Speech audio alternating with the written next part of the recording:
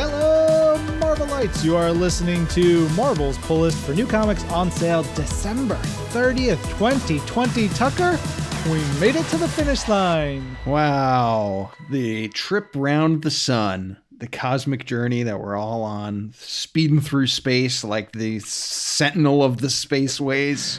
Should all acquaintance be forgot? Oh, yeah. Comics, here they come. That's how the song goes, right? Yeah, that was what I sang that one time on stage at New York Comic Con. It's like we were wrapping up some stream.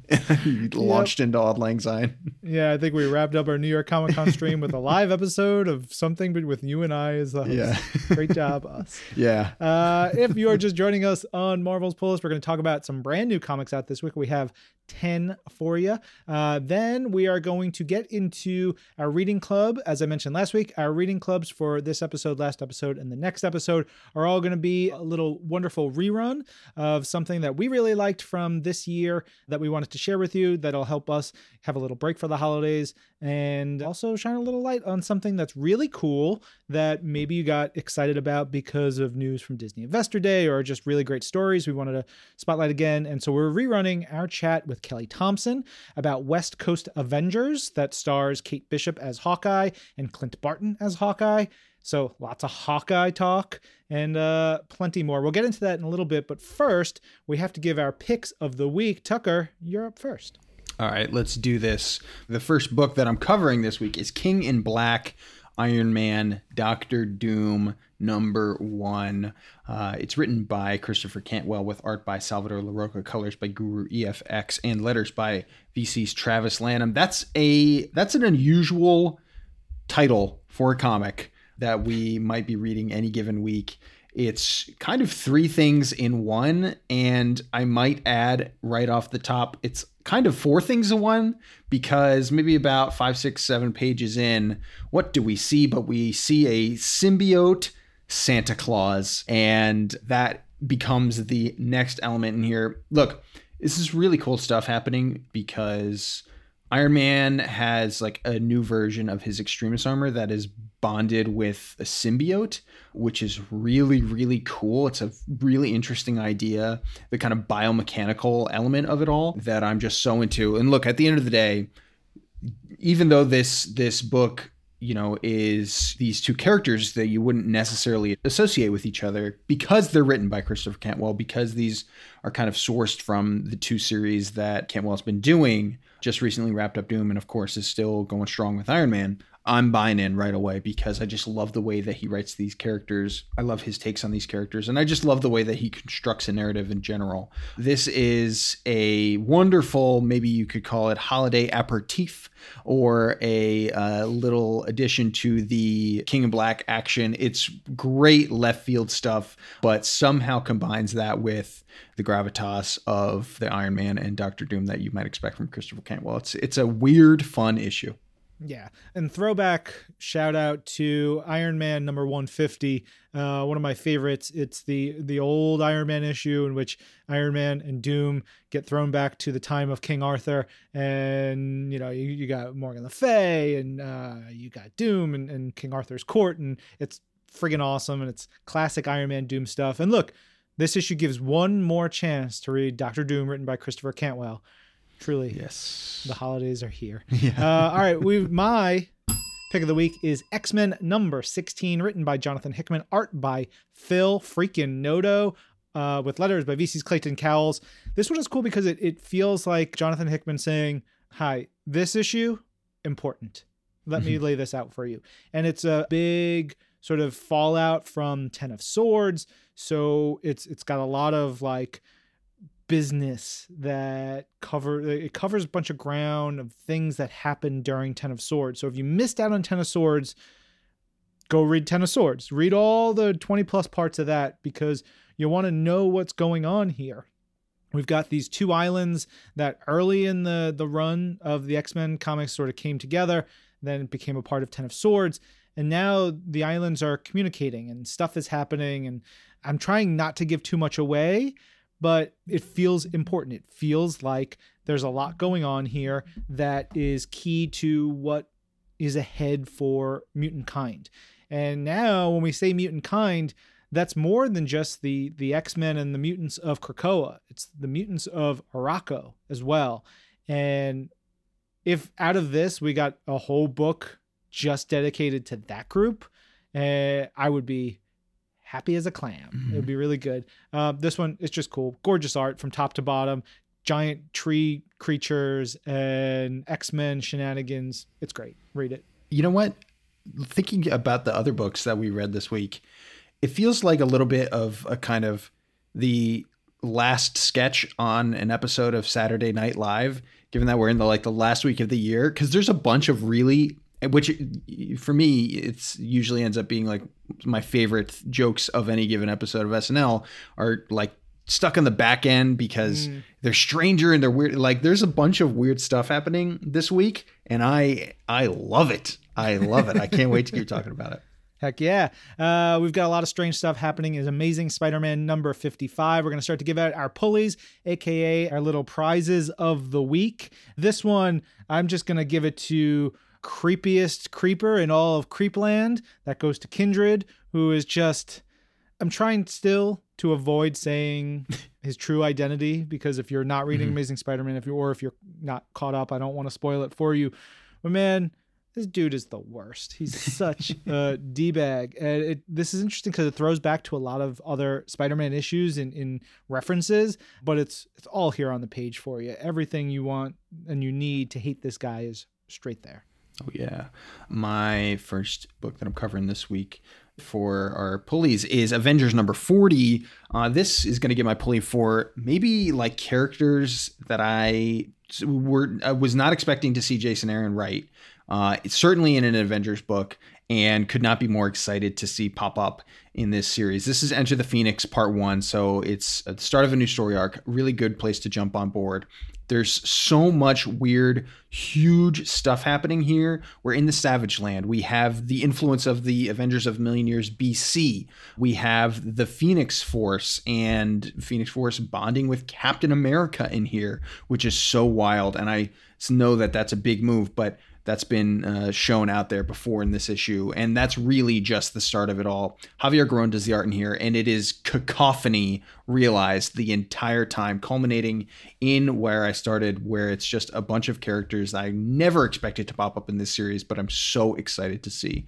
Really, really unusual, awesome stuff. And that's the creative team to carry it off. Heck yeah. I'm going to take the next two books first, which is Ghost Rider Return of Vengeance number 1. And it gets my 1990s throwback of the week, because not only is Vengeance like an epitome of 1990s comics, his name is Vengeance. He's like a Ghost Rider that's just extra plus more. He's like got big old spikes and more protrusions and more leather and more fire, and he's just friggin' so to the extreme. And this is written by 1990s Ghost Rider creators, Howard Mackie, and drawn by Javier Soltales. And so it's really cool. You get the original creators working on a character. Basically, this is just saying, here's Vengeance. He's been in hell. Here's how he gets back into the thick of the Marvel universe. And it's cool. If you have any, if you caught into any bit of Ghost Rider lore, this is going to be right up your alley. All right, from a Spirit of Vengeance to just some Nightmareville with the King in Black. We've got King in Black, Namor number 2. And this one, we talked about the first issue and how this is a sort of flashback tale. And we know we had King in Black last week, issue number 2 of that, which gave us a little hint of what Namor is going after and what Namor's part in the overall King in Black story is. This King in Black Namor story is how we get to that point, and it's how the Swift Tide, this really cool, basically like underwater Avengers, become the Black Tide. I'll give this a pulley for Lovecraftian creatures of the week, because we get a reference to the Great Old Ones, these giant, massive nasties in the Marvel Universe. Beautiful, beautiful page in this issue by Benjamin Dewey, talking about how there's some stuff under the sea that's been around for a very long time, and it is real scary. Oh, yeah. All right, next up we have Power Pack number 2, and I love the recap page in here and what they've been doing in this series. It's Katie's Power Diary by Katie Power, and it's essentially like a crayon drawn 4-panel like recap of what's gone on recently with the group. And just the fact that Ryan North is writing this just makes it every single panel so much fun, not just there, but across the entire issue. And I got to say, I guess Nico Leone, who's the artist, does that page. And that's an entire skill in and of itself of like doing art to look like a child did it. Cause it looks so convincing. It's just so much fun. But really that spirit, I think, is imbued in this entire book and this entire series so far. Certainly what I am growing to expect more and more as we go on, which is a certain deconstruction of the book and of what a power pack book might be, an embrace of the youthfulness of it, whether that is in terms of how the kids interact with some supporting characters or some villains, or whether that's just how exposition is given across in these pages, which is just so unique. And I think it's daring to kind of create new ground in a way that I think is super bold because of how easy it is to buy into, how easy it is to understand, and at the same time how mold breaking it is, which is a little bit counterintuitive. But of course, Ryan North, being both like a genius person and this fun, youthful mind who just loves silly jokes, is the person to carry it off. So it is so much fun to read. And this is becoming, for my pulley talk, this is becoming like an unexpected favorite, because I've only had my dalliances with Power Pack, but this is becoming more and more a favorite team any given month. It is so fun. Heck yeah. Tucker, tell me about Shang-Chi number 4. Shang-Chi number 4. What a ride this has been. It feels like the energy of this run so far has been so fast paced, but I think so deliberately paced at the same time, because we're bouncing between so many different things, between the Shang-Chi's personal and family life elements with like some wild mystical and monstrous elements at the same time.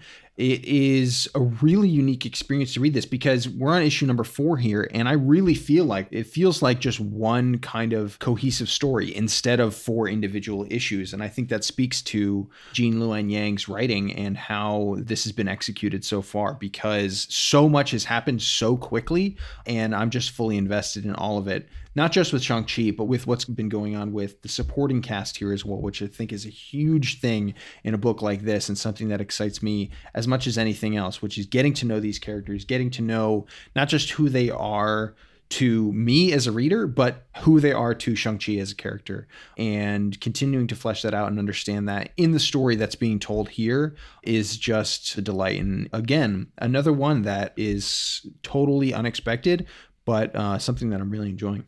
Heck yeah. All right, my last book of the week is Werewolf by Night number 3. This is going to get my pulley for double page spread of the week. The art in this book is great. It's by Scott Eaton.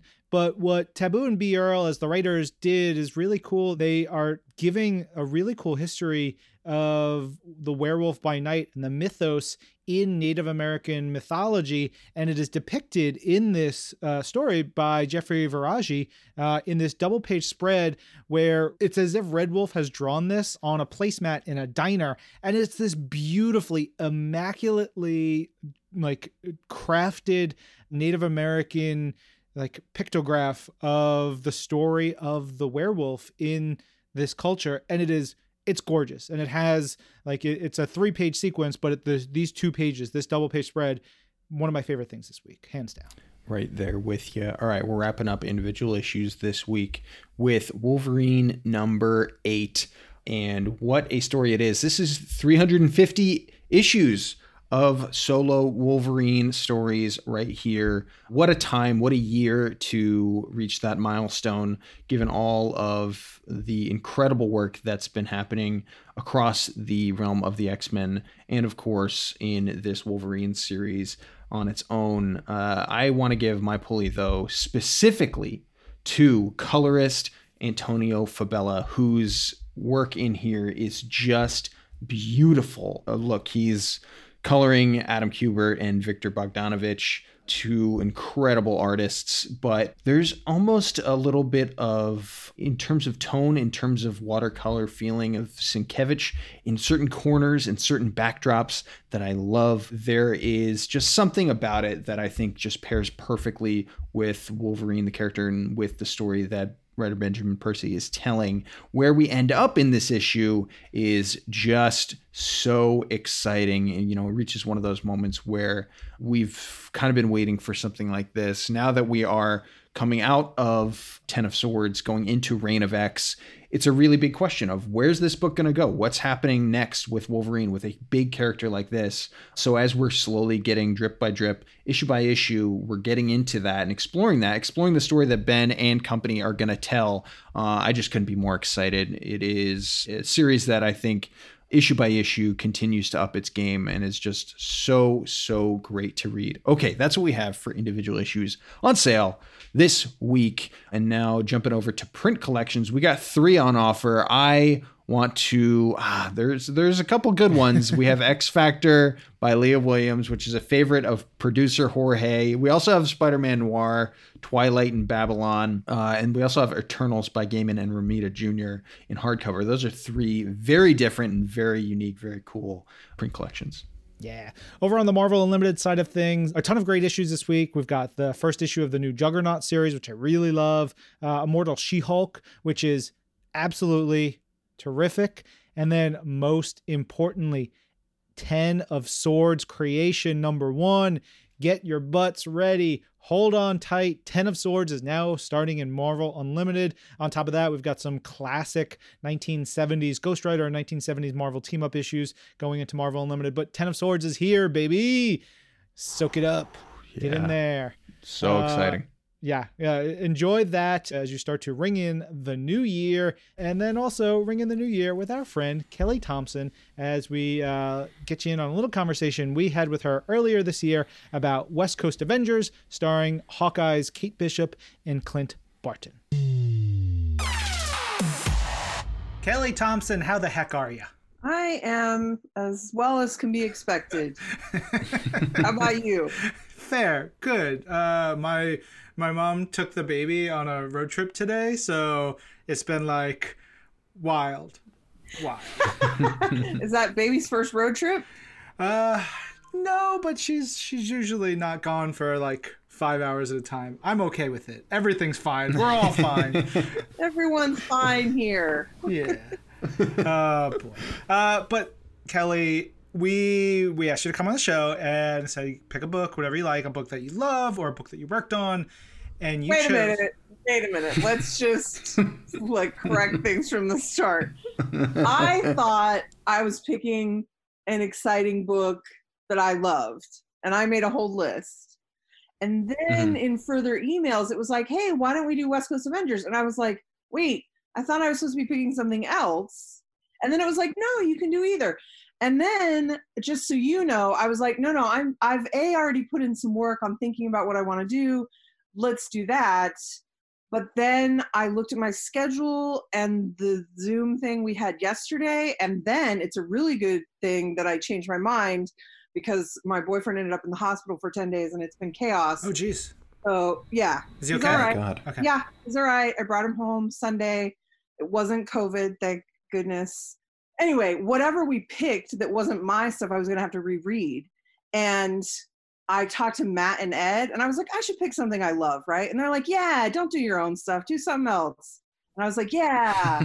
And then I was like, no, my schedule says no. And so we did West Coast Avengers. But honestly, I'm super excited to talk about it. I love it. I don't care what other people think. I love it. And I think it's the best first issue I've written for Marvel Comics yet. So there. Wow. Yeah. And for listeners, when you offhandedly mentioned that you talked to, quote, Matt and Ed, if I'm not incorrect, I believe that those are of the Rosenberg and Brisson varieties. They are. Is that correct? What do you guys talk about? Are you guys talking comics all the time? You talking everything? I'm fascinated by 3 of my favorite writers just hanging, chatting. What's that like? We talk every single day. they're my best friends. I love them so much. We were already really good friends before we did Uncanny X-Men. When I got put on that with them, I was so excited.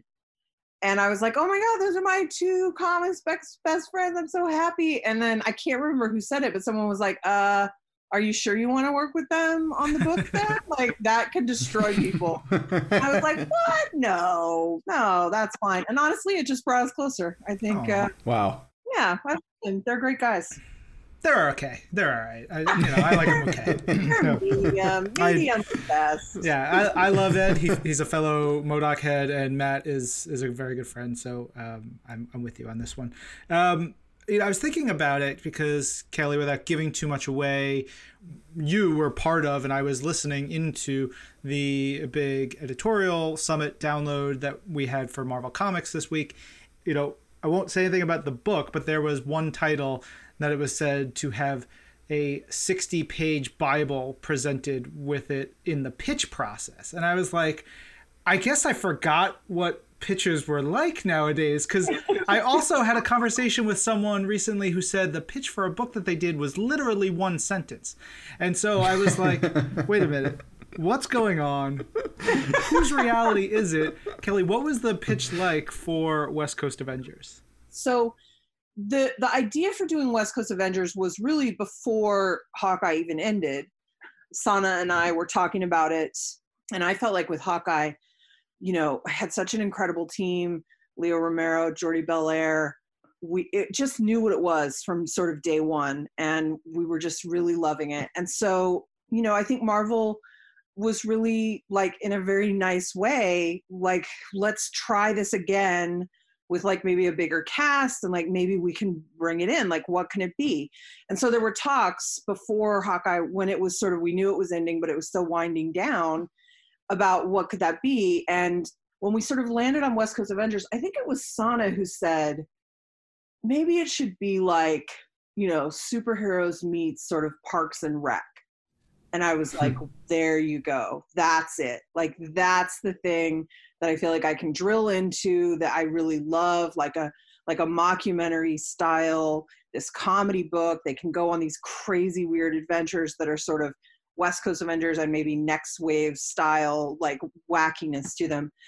And so that was when Sana said that, which, so maybe that goes a little bit to your one line thing. Like, she hooked me with that one line, and then people were really responding to that. Like, this idea that they didn't have funding, and that was creating these problems for them, and that they weren't, they didn't have unlimited access to everything the way the Avengers did. But, there was so much back and forth. There was a lot of arguing about who the characters should be and, like, how it would all fit together. And it was honestly, a really great advocation for the Marvel summits, and, like, what it can do sometimes to really be, like, you can do a lot of stuff all spread across the country via email and calls and whatever, but there is a benefit to being in the same room sometimes. And it was only when Tom, Alana, and I were sitting in the same room that it finally clicked for me, sort of like what I wanted had been sort of in opposition to some things they wanted, and I sort of couldn't see their side of it. Like, I couldn't quite get the picture to understand, like, how we were missing each other, sort of ships passing in the night kind of thing. And it was when we sat down and talked about it then that I finally got, like, a little bit what they were going for with some of the characters and stuff, and it clicked for me, and I was like, okay, now I know how to write it. I was like, I got it. And they're like, great, because it's really the last minute at this point. Like, you have to hurry. And I'm like, I know.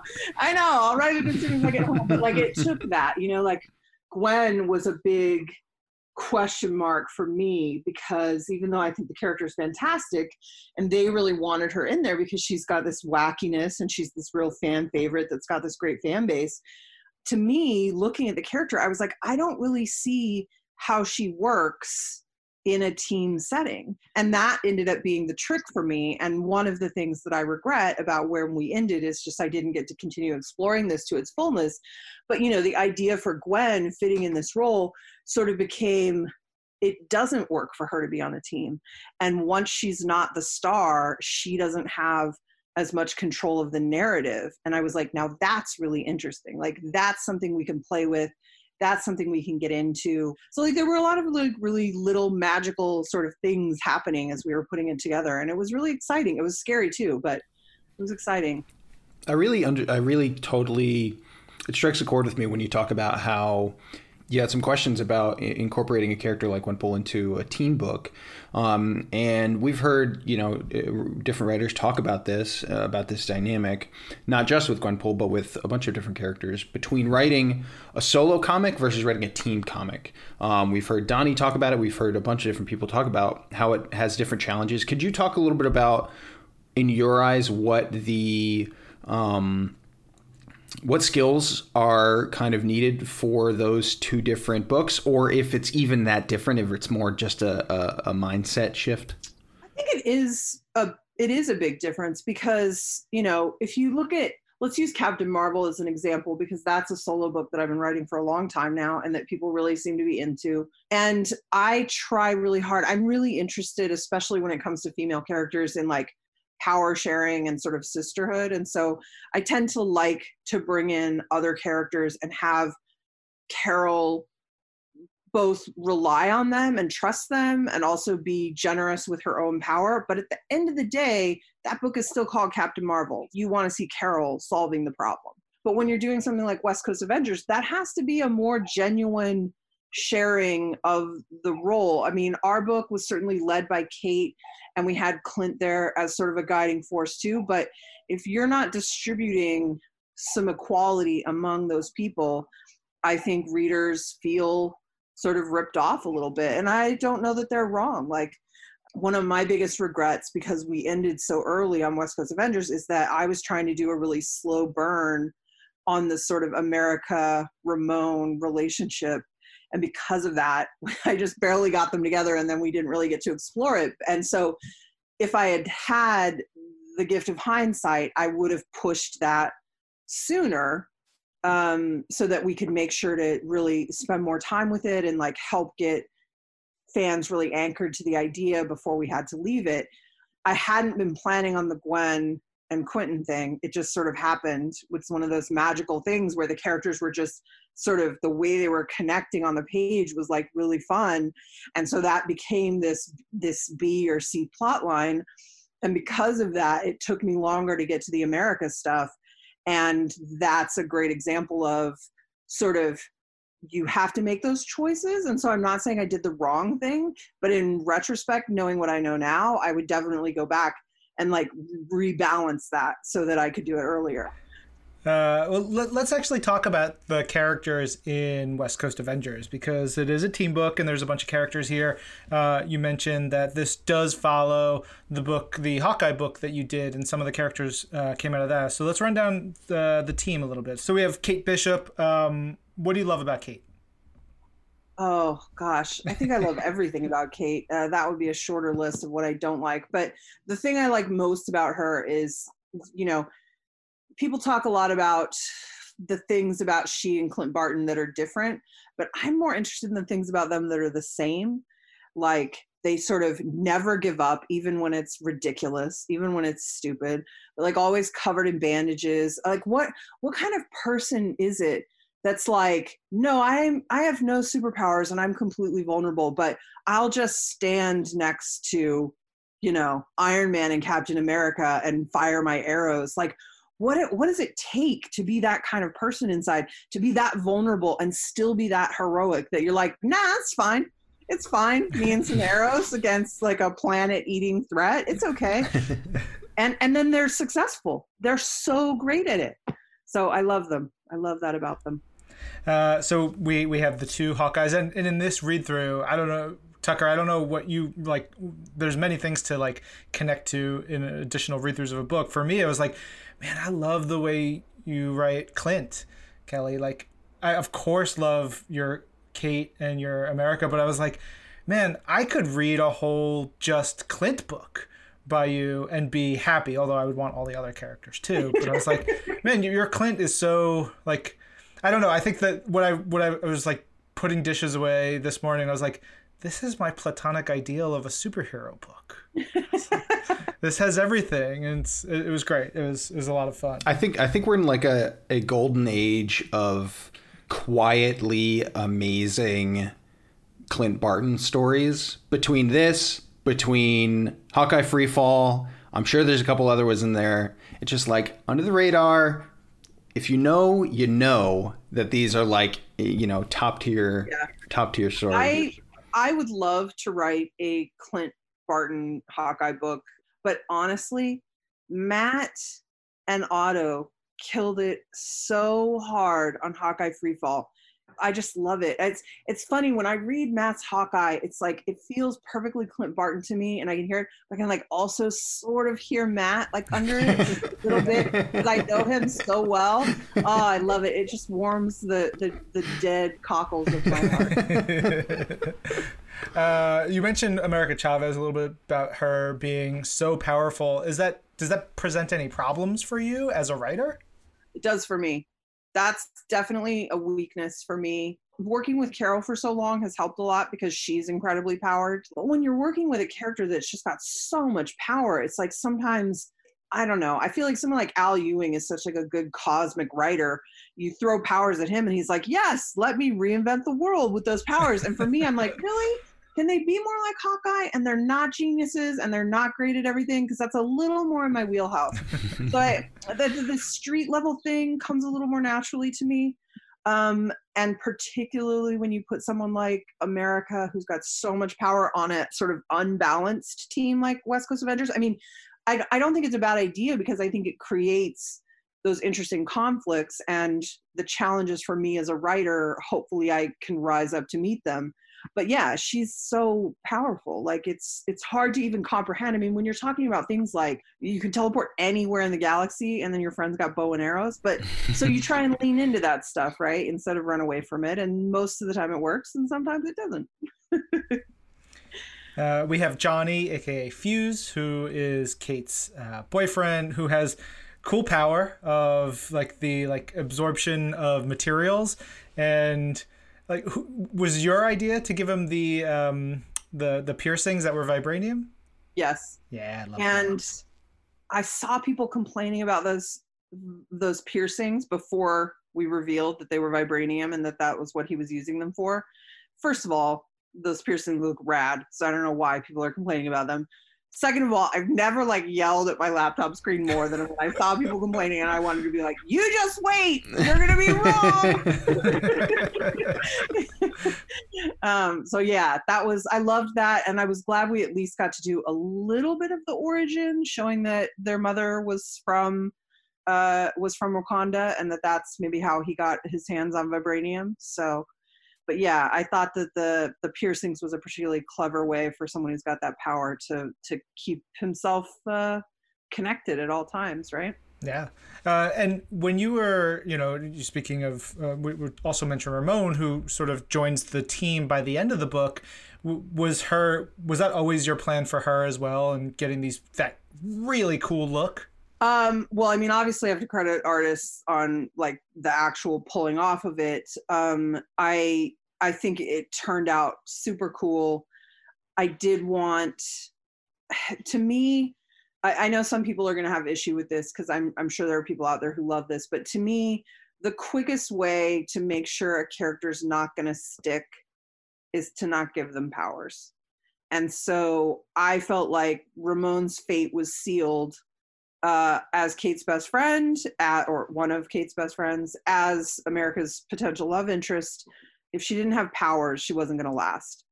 There's a long line of human casualties, and I don't mean they're dead. I just mean they disappear into obscurity. And I don't even think there's anything wrong with that. We're telling superhero stories, and so I felt it was really important that Ramon have powers if we wanted to really see her go the distance, and for other writers who came after us to see the potential to use her for something. And I do love something a lot about a brother and sister who have powers that are sort of related but different. I love all that stuff, but I wanted there to be good reason for her to have not done this before in her life, and to give her that great heroic moment of even though I'm afraid of this and I've been avoiding it my whole life, the most important things in my life are now in jeopardy, and so I'm making this choice. And I thought it ended up being even though there wasn't a lot of time, I was really proud of where we ended up there. and let's round up the cast because we talked about Gwenpool a bit and how cool she is. But on the flip side of Gwenpool is Quentin Quire, who is such a wild card on this team that I just love. Why Quentin? I think that was Alana. I think Alana, we were talking about cool characters that were available that might be interesting and that were sort of fit our sort of wacky team. And so the challenge there was, like America, he's incredibly powerful. So you got to deal with that. So you've got these sort of unpowered people, and then you've got a new guy who's got great powers but doesn't know how to use them yet. And then you've got Gwenpool, whose powers are a question mark. And then you've got these two super powerful, like Omega level characters, right? So that was a problem. And also, how did we get him on there? Like, why on earth would he agree to work with these guys? We know he's going to complain about it all the time. So like, what are we going to do? And so that was how we got in there with like the TV angle, and like they sort of need each other, even though they, he wants to be a star still, he wants to do this thing.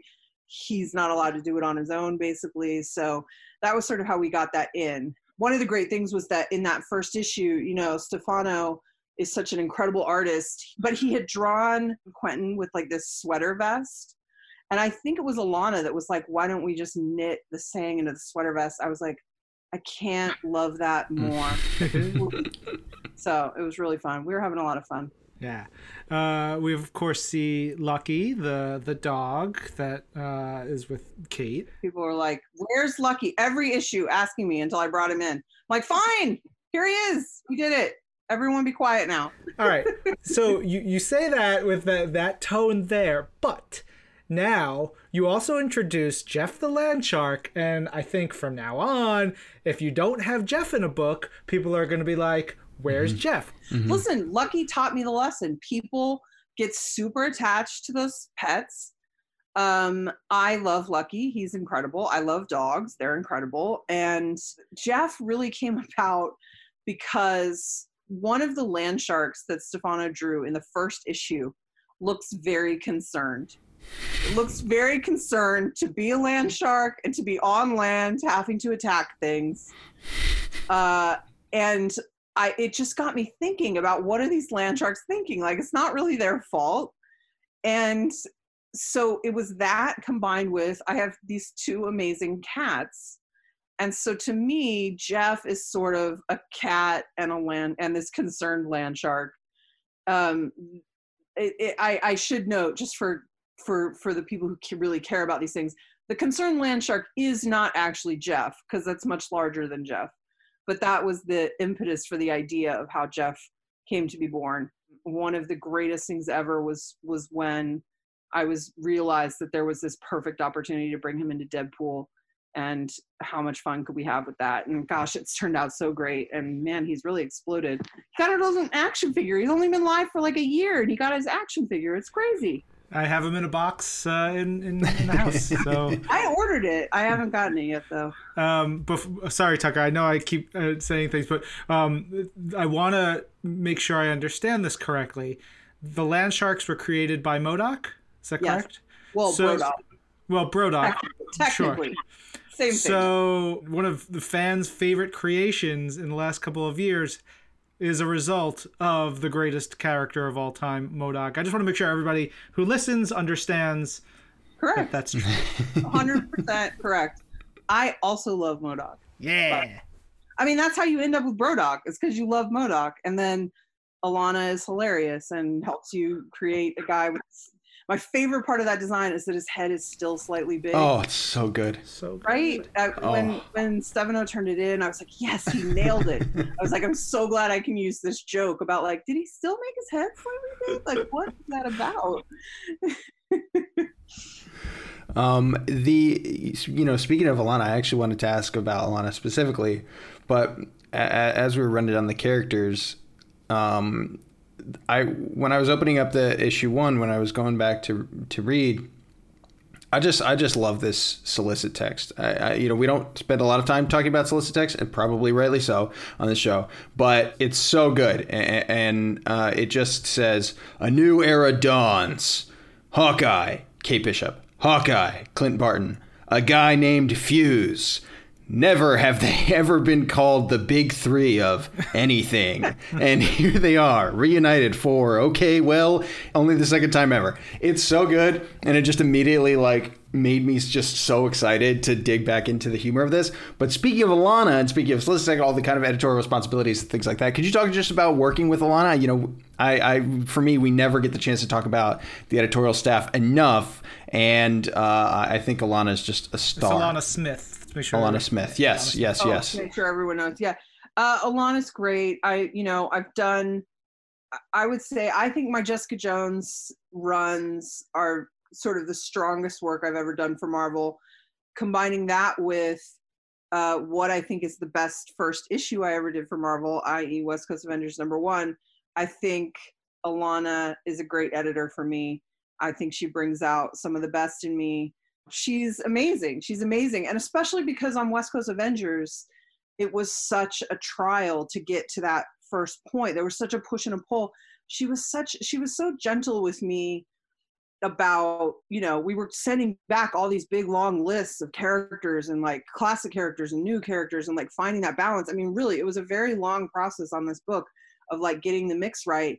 But, you know, she was always so good about it. Like she's up for anything. And even when she was pushing characters on me, like Quentin and Gwenpool, because she thought, you know, because she rightly thought these characters help the book because we're going to need every bit of, you know, excitement we can get because we're doing this book that is perfect for some people, but there are other people who want a West Coast Avengers book to be something else. So we're going to need all the help we can get.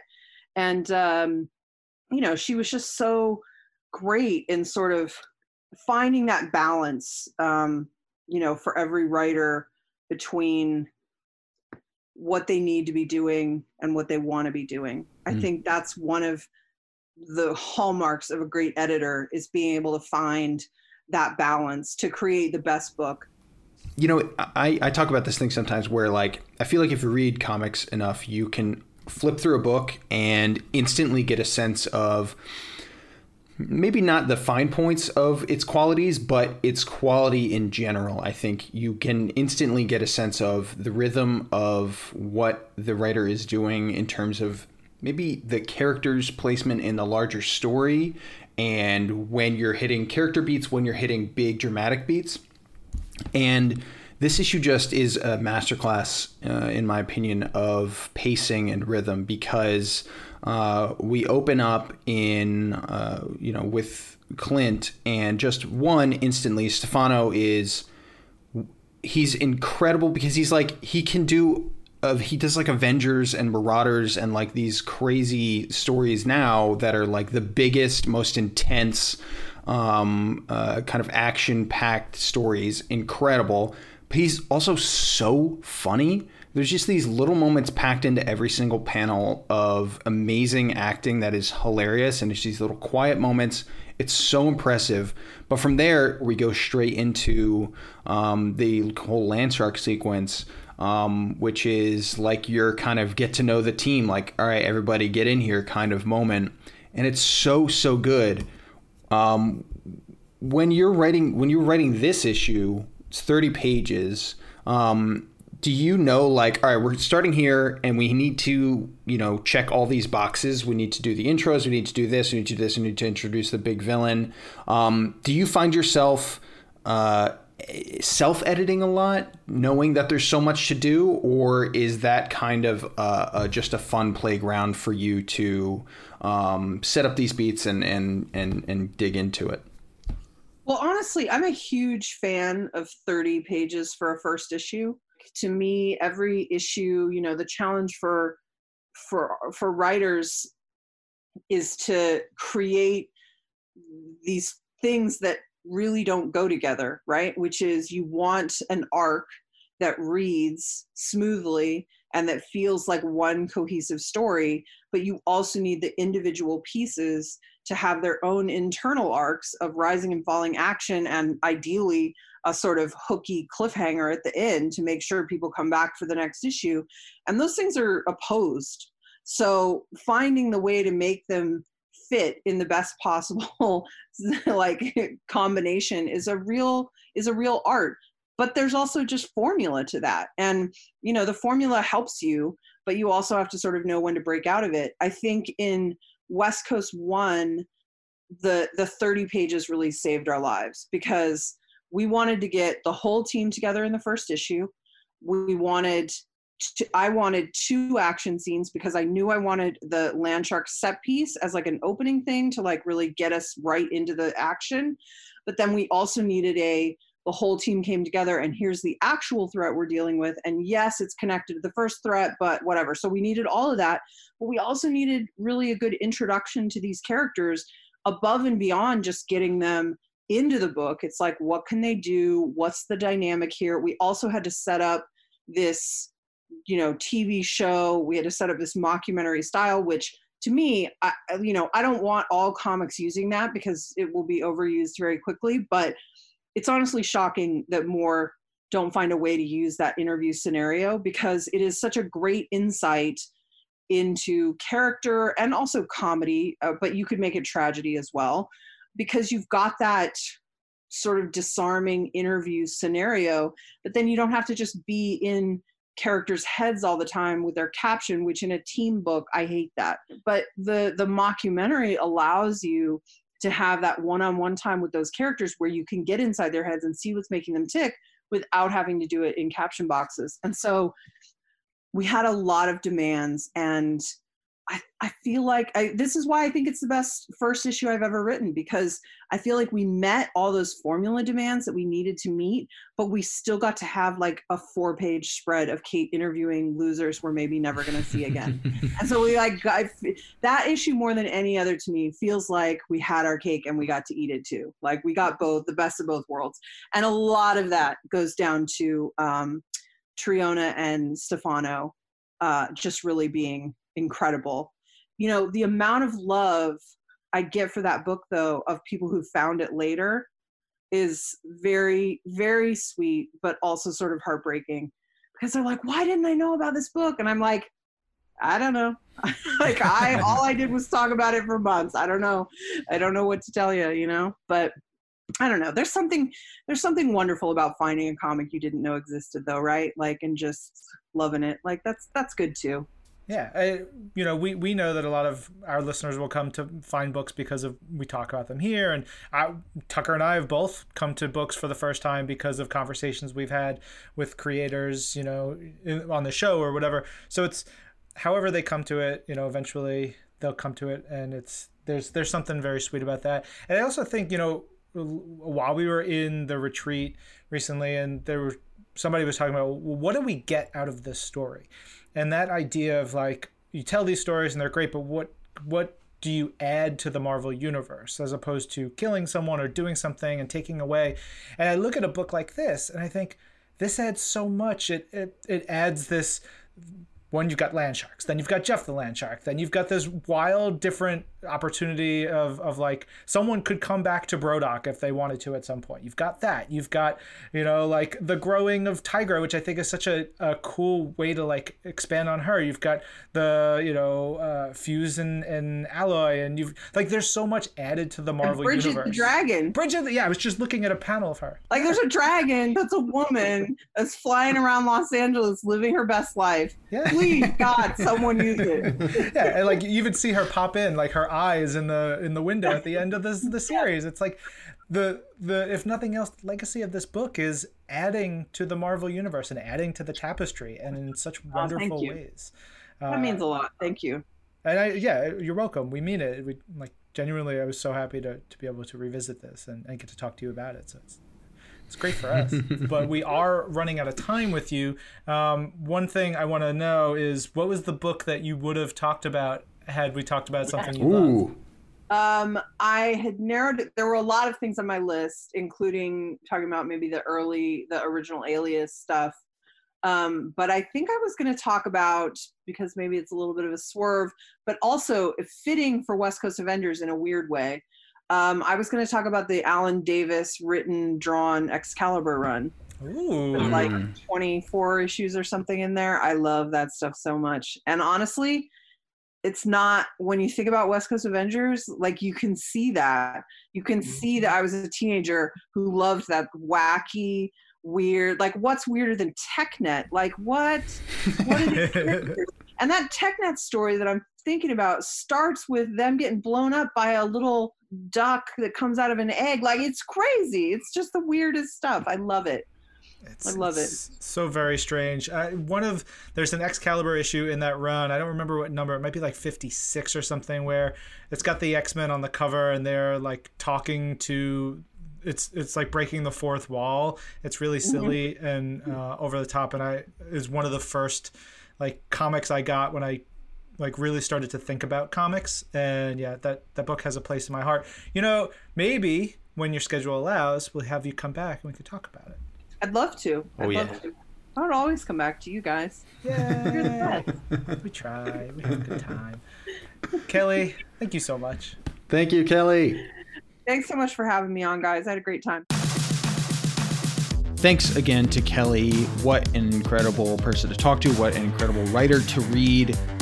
If you go check out West Coast Avengers, I would also highly recommend Kelly's run on Hawkeye, which is from 2016 through 2018. Kelly and Leonardo Romero, just some of the best Kate Bishop comics you'll ever read. There is nobody that can do it like Kelly. So fun. 100% well said, Tucker. This episode of Marvel's Pull List was produced by Ryan Penagos, Tucker Marcus, Jorge Estrada, Mr. Daniel, with help from Megan Bagala. Jill DeBoff is our director of audio, and Brad Barton is Marvel's Pull List audio development manager. And, you know, he's always wanted to be a Hawkeye, but he has no talent. Wrong Barton. For shooting arrows. He's a very talented man. Brad, happy New Year. Bye, everybody. That's it. Happy New Year, Happy New everyone. Year. I'm Ryan. I'm Tucker. And this is Marvel. Your universe. Oh God, I'm a terrible singer.